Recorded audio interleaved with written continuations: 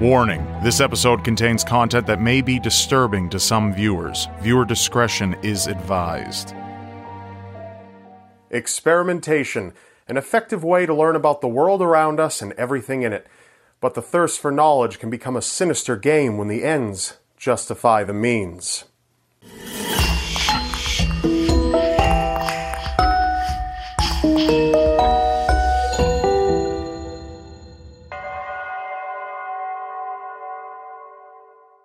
Wendell Johnson was a psychologist at the University of Iowa who dedicated most of his life to trying to discover the cause and cure for stuttering. Though he had made many great contributions to his field, there was one black mark that would haunt his name forever. Johnson conducted a study that would try to discover the relationship between a person's thoughts and feelings in relation to their stuttering, and if it could be a learned behavior.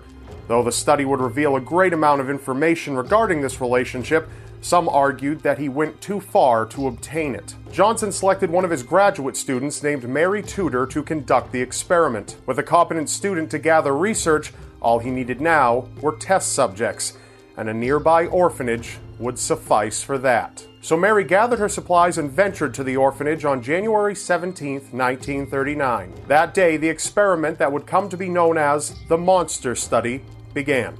Mary had gathered the students into two different groups, ones who were known stutterers and the others who were not stutterers and could speak quite well. The group with children that stuttered received positive attention and were told that their stuttering was just a phase and that they'd get through it and not to listen to anybody who might have criticized them. The group of well-spoken children received negative attention. They were lied to and told that they showed traits of a child that could become a stutterer. They were told that they must not stutter. At any cost, they must not stutter. The children, so afraid that they might stutter or even slip up on a word, began to mentally shut down. Their grades dropped off. They would develop nervous habits like snapping their fingers if they felt they might have trouble with a word. Some even refused to speak at all, fearing that they would become a stutterer if they tried. The children disconnected from their best friends, hardly speaking to them anymore. One child even ran away. Mary Tudor had felt remorse for what she had done. She went back to the orphanage 3 times after the experiment had ended. She told the once well-spoken children that they weren't ever meant to stutter and that they could speak freely, but the damage had already been done. In a letter to Wendell Johnson, she wrote, "I believe that in time they will recover, but we certainly made a definite impression on them." Unfortunately, she was only half right. Their impression was such a powerful one that some of the children lived with the damage from the study for the rest of their lives. The University of Iowa publicly apologized for the Monster Study in 2001, 62 years after it had all started.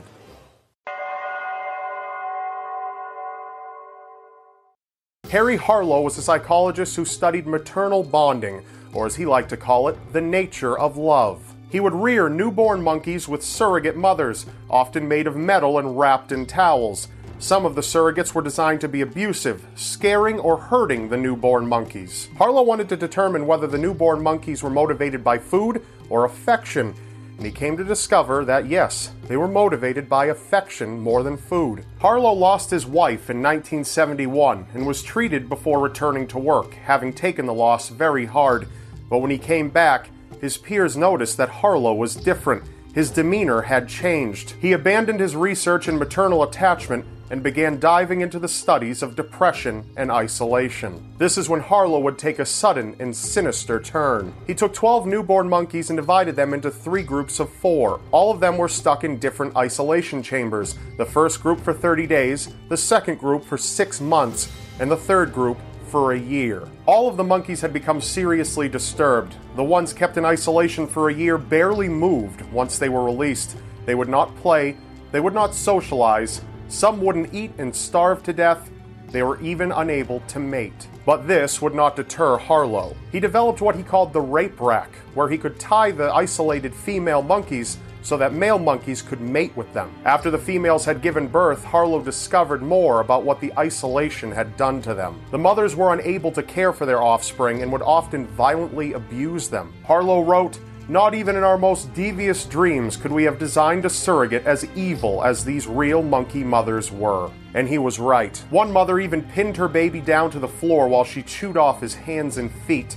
Another crushed her baby's skull. But Harlow was not satisfied. He felt that the test didn't produce a true feeling of depression for the monkeys, so he developed something that he affectionately referred to as the pit of despair. Harlow wasn't using newborn monkeys anymore, no. He would wait until the monkeys were old enough and attached to their mothers. That's when he would rip them away and put them into a new type of isolation chamber. The chamber consisted of an inverted pyramid with slippery sides and a mesh top. The monkey would be placed in the point of the pyramid and would spend the first day or two trying to climb out, but would be unable to.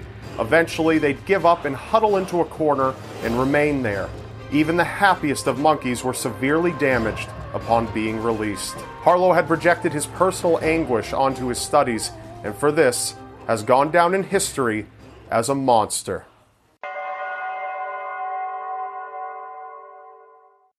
General Shiro Ishii was the chief medical officer of the Japanese army. He was a secretive man who seemed to be more entertained with hurting people than helping them. He was eventually put in command of an epidemic prevention department called Unit 731. Ishii oversaw a special project which involved human experimentation. In this way, he could test the horrific effects of chemical attacks on human beings and have a front row seat for the whole thing. But Ishii's curiosities went far beyond just that. He assembled test subjects comprised of prisoners such as bandits and political activists, but this wasn't a vast enough sample for him. So he saw no problem in taking in people who were rounded up by the military police for suspicious activities. These included elderly people, pregnant women, and even infants. Some of the prisoners would be infected with various diseases and promptly cut open so that the scientists could observe the effects of the disease on the organs.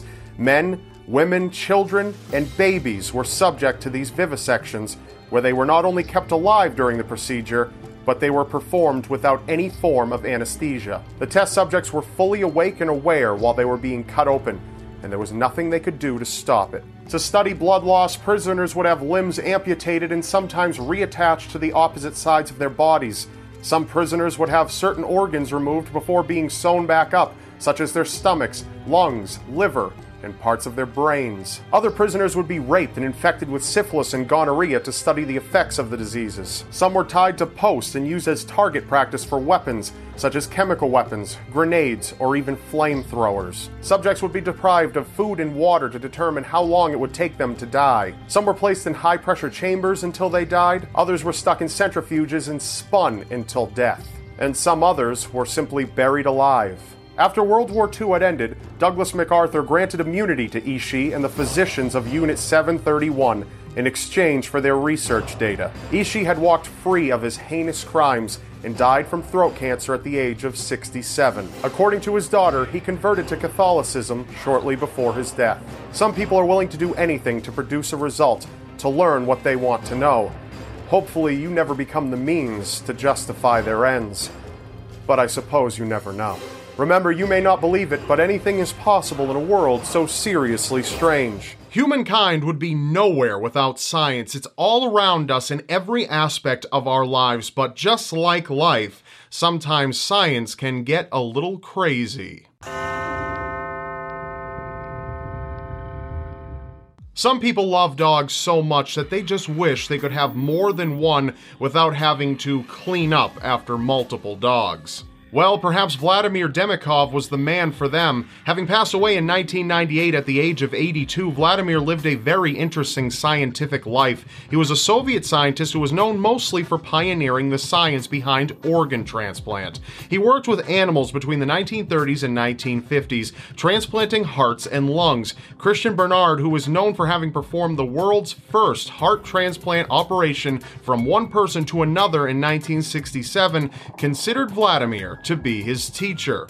There was never a doubt that Vladimir was far ahead of his time, and profoundly useful in his field. We have much to thank him for today. But for his own reasons, Vladimir didn't exactly stop at organ transplant. He moved on to head transplant, specifically for dogs.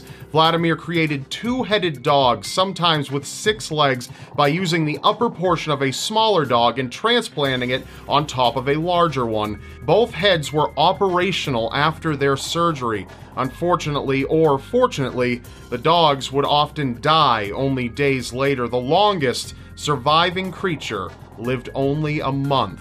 Vladimir lived out his remaining years and died in obscurity, sometimes for obvious reasons referred to as a mad scientist.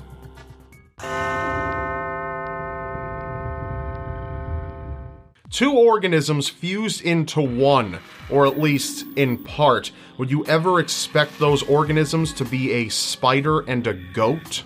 It's not quite as horrifying as it sounds. For a long time, scientists have been trying to figure out a way to create spider silk. The specific type that is strongest is known as dragline silk, the kind used to catch a spider as it drops. It's strong, tough, flexible, and fares well in the elements. Quantitatively, it's stronger than steel and Kevlar. But a single strand of spider silk is very easily broken, and gathering up enough of it to make a piece even comparable to a piece of rope, say, is a monumental challenge to say the least. So scientists look to making the spider silk themselves. If spiders won't work, then they have to move on to the next most logical thing: goats. This is a photo of a specific goat. It looks like a goat, behaves like a goat, does all the things that goats do, aside from one startling fact. This goat, genetically speaking, is part spider. Scientists were able to take a gene that encodes dragline spider silk and place it with the milk production DNA of the goat. This new genetic circuit was then inserted into an egg and implanted into a mother goat. The result is a new hybrid creature, a spider goat.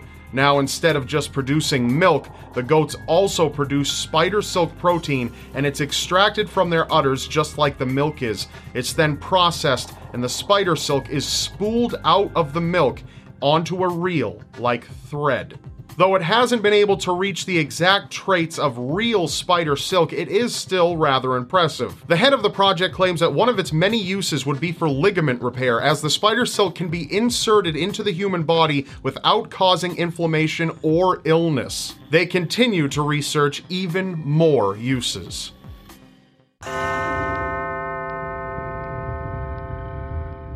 Mind control is the holy grail for a number of scientific fields, and possibly also a number of governments.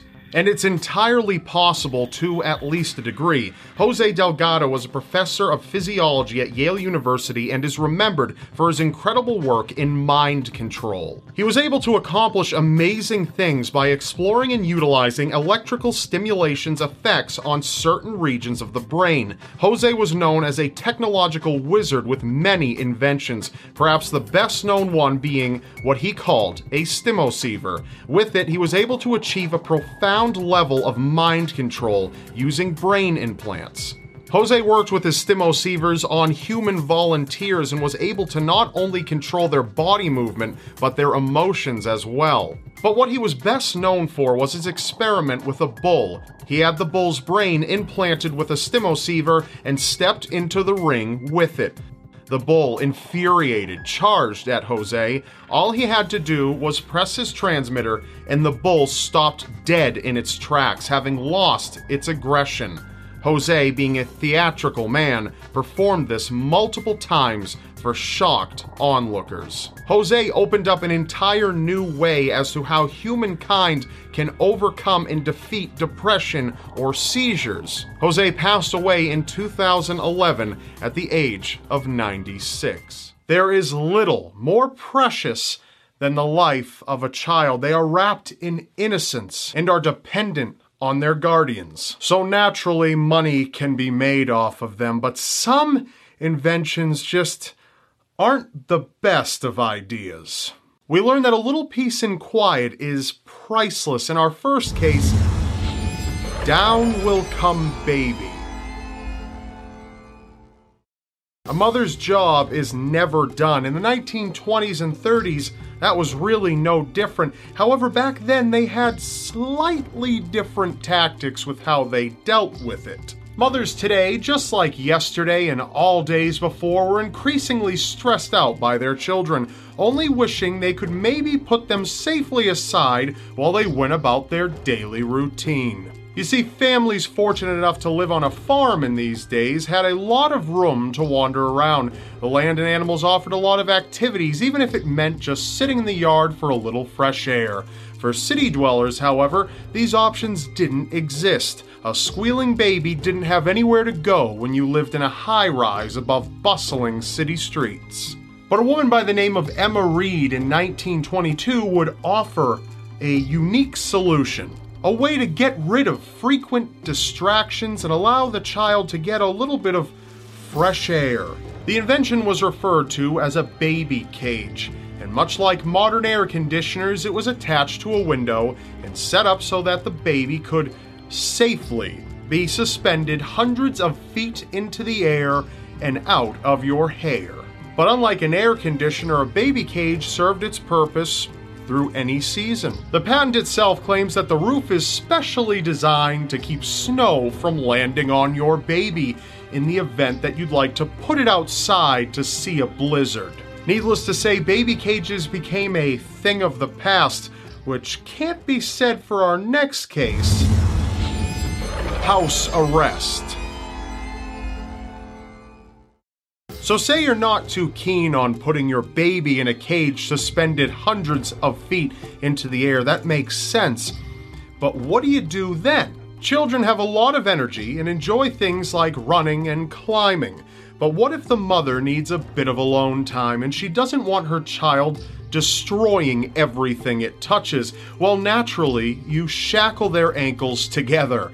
This invention, known in its patent as an infant restraining device, would allow children to take small steps on their own, but would make running and climbing impossible. Sure, it might not have offered fresh air like the baby cages did, but I have this sneaking suspicion that these devices weren't really made for the child's benefit. Of course, toddlers aren't best known for their skills in coordination or balance, so the baby shackles didn't end up doing as well as it had been hoped.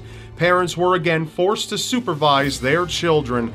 Who would have thought that locking a child's ankles together would bring about injury? You might think it's cruel and unusual to subject a child to a device that's commonly used on prisoners.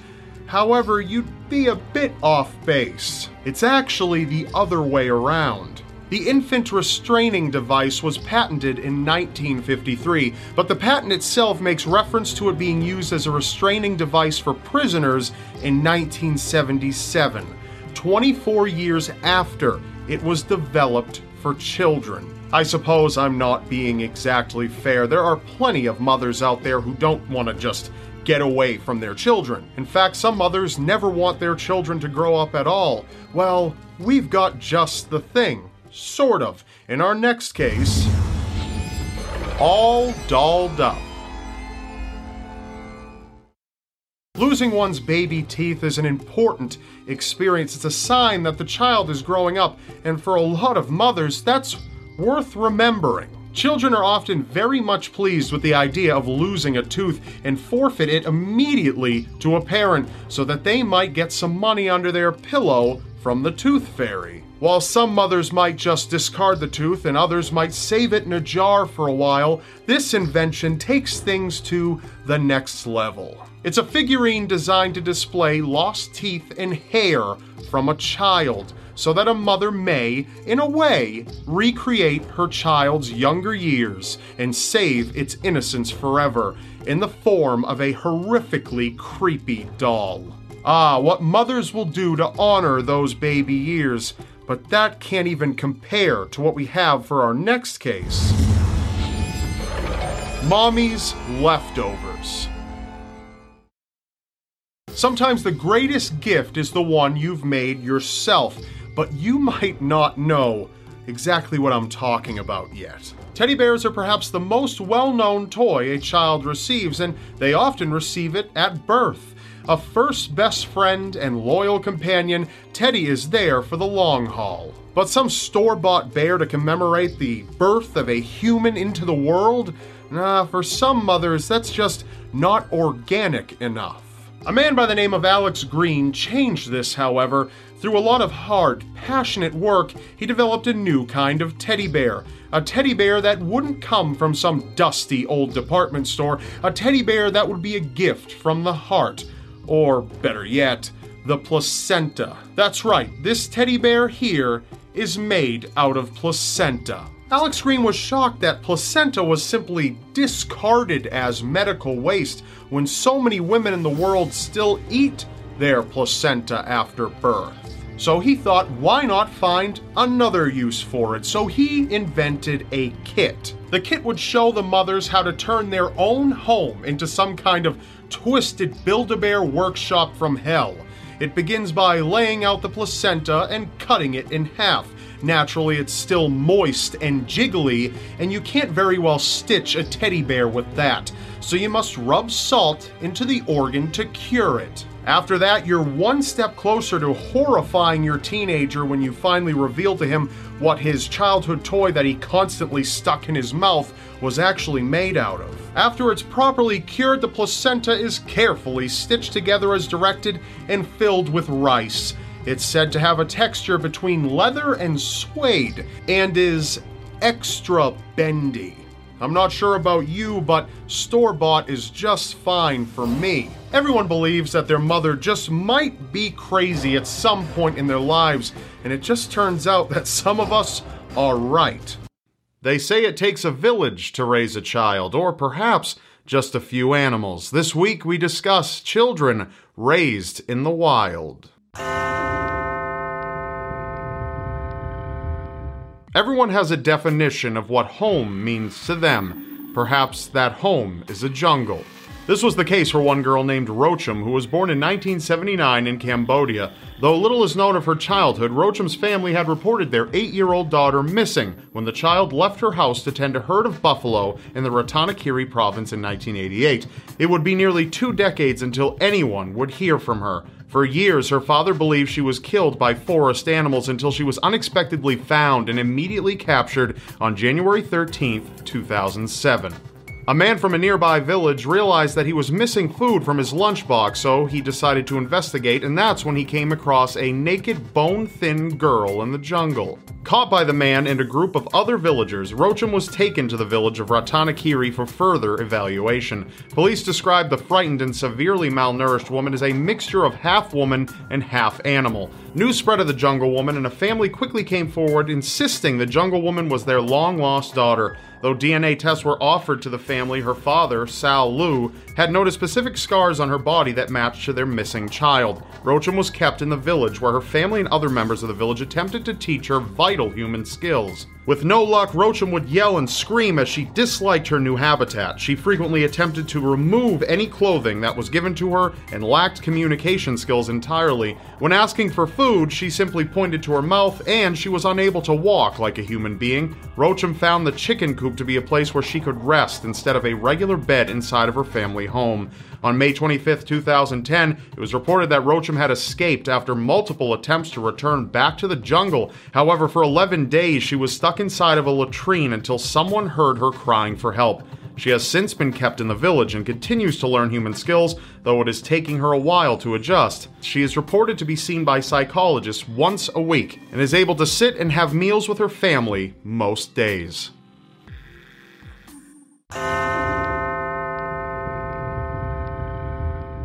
Having lost his family, this boy found a new family in a rather unlikely way. John Sembunya was born in Uganda. Little is known about his family life and exact date of birth, but at just 3 years old, John watched in fear as his father murdered his mother. Frightened, he fled into the jungle in hopes of hiding from the brutality his mother endured at the hands of his father. Away from his village, John went on to adapt a new life with African green monkeys who had aided him in understanding their mannerisms. After 3 years, John was able to climb trees, communicate with the family of monkeys, and survive off of nuts and berries he could find within the jungle. In 1991, a village girl named Millie stumbled across a strange boy while she was out scavenging for food in the jungle.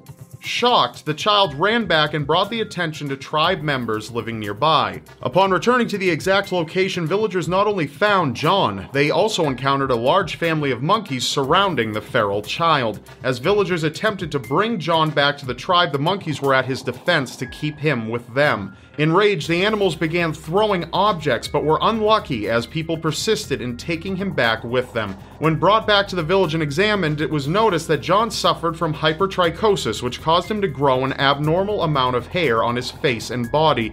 John was escorted to the Kamuzinda Christian Orphanage, where he was adopted by Paul and Molly Waswa, founders of the Child Care Foundation in Uganda.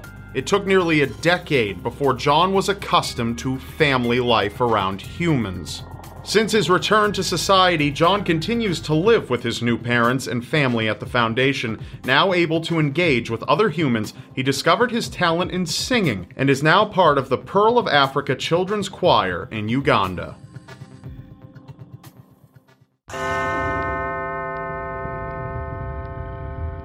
Born into a destructive family life, this girl turned to dogs for survival. Oksana Malaya was born on November 4th, 1983 in Ukraine. When examined at birth, doctors concluded that the newborn was perfectly healthy with no signs of physical or mental disabilities. Life was uneasy for Oksana and her siblings as both parents were alcoholics. Neglected, Oksana was very young when her parents failed to realize they left her outside in the yard for the evening.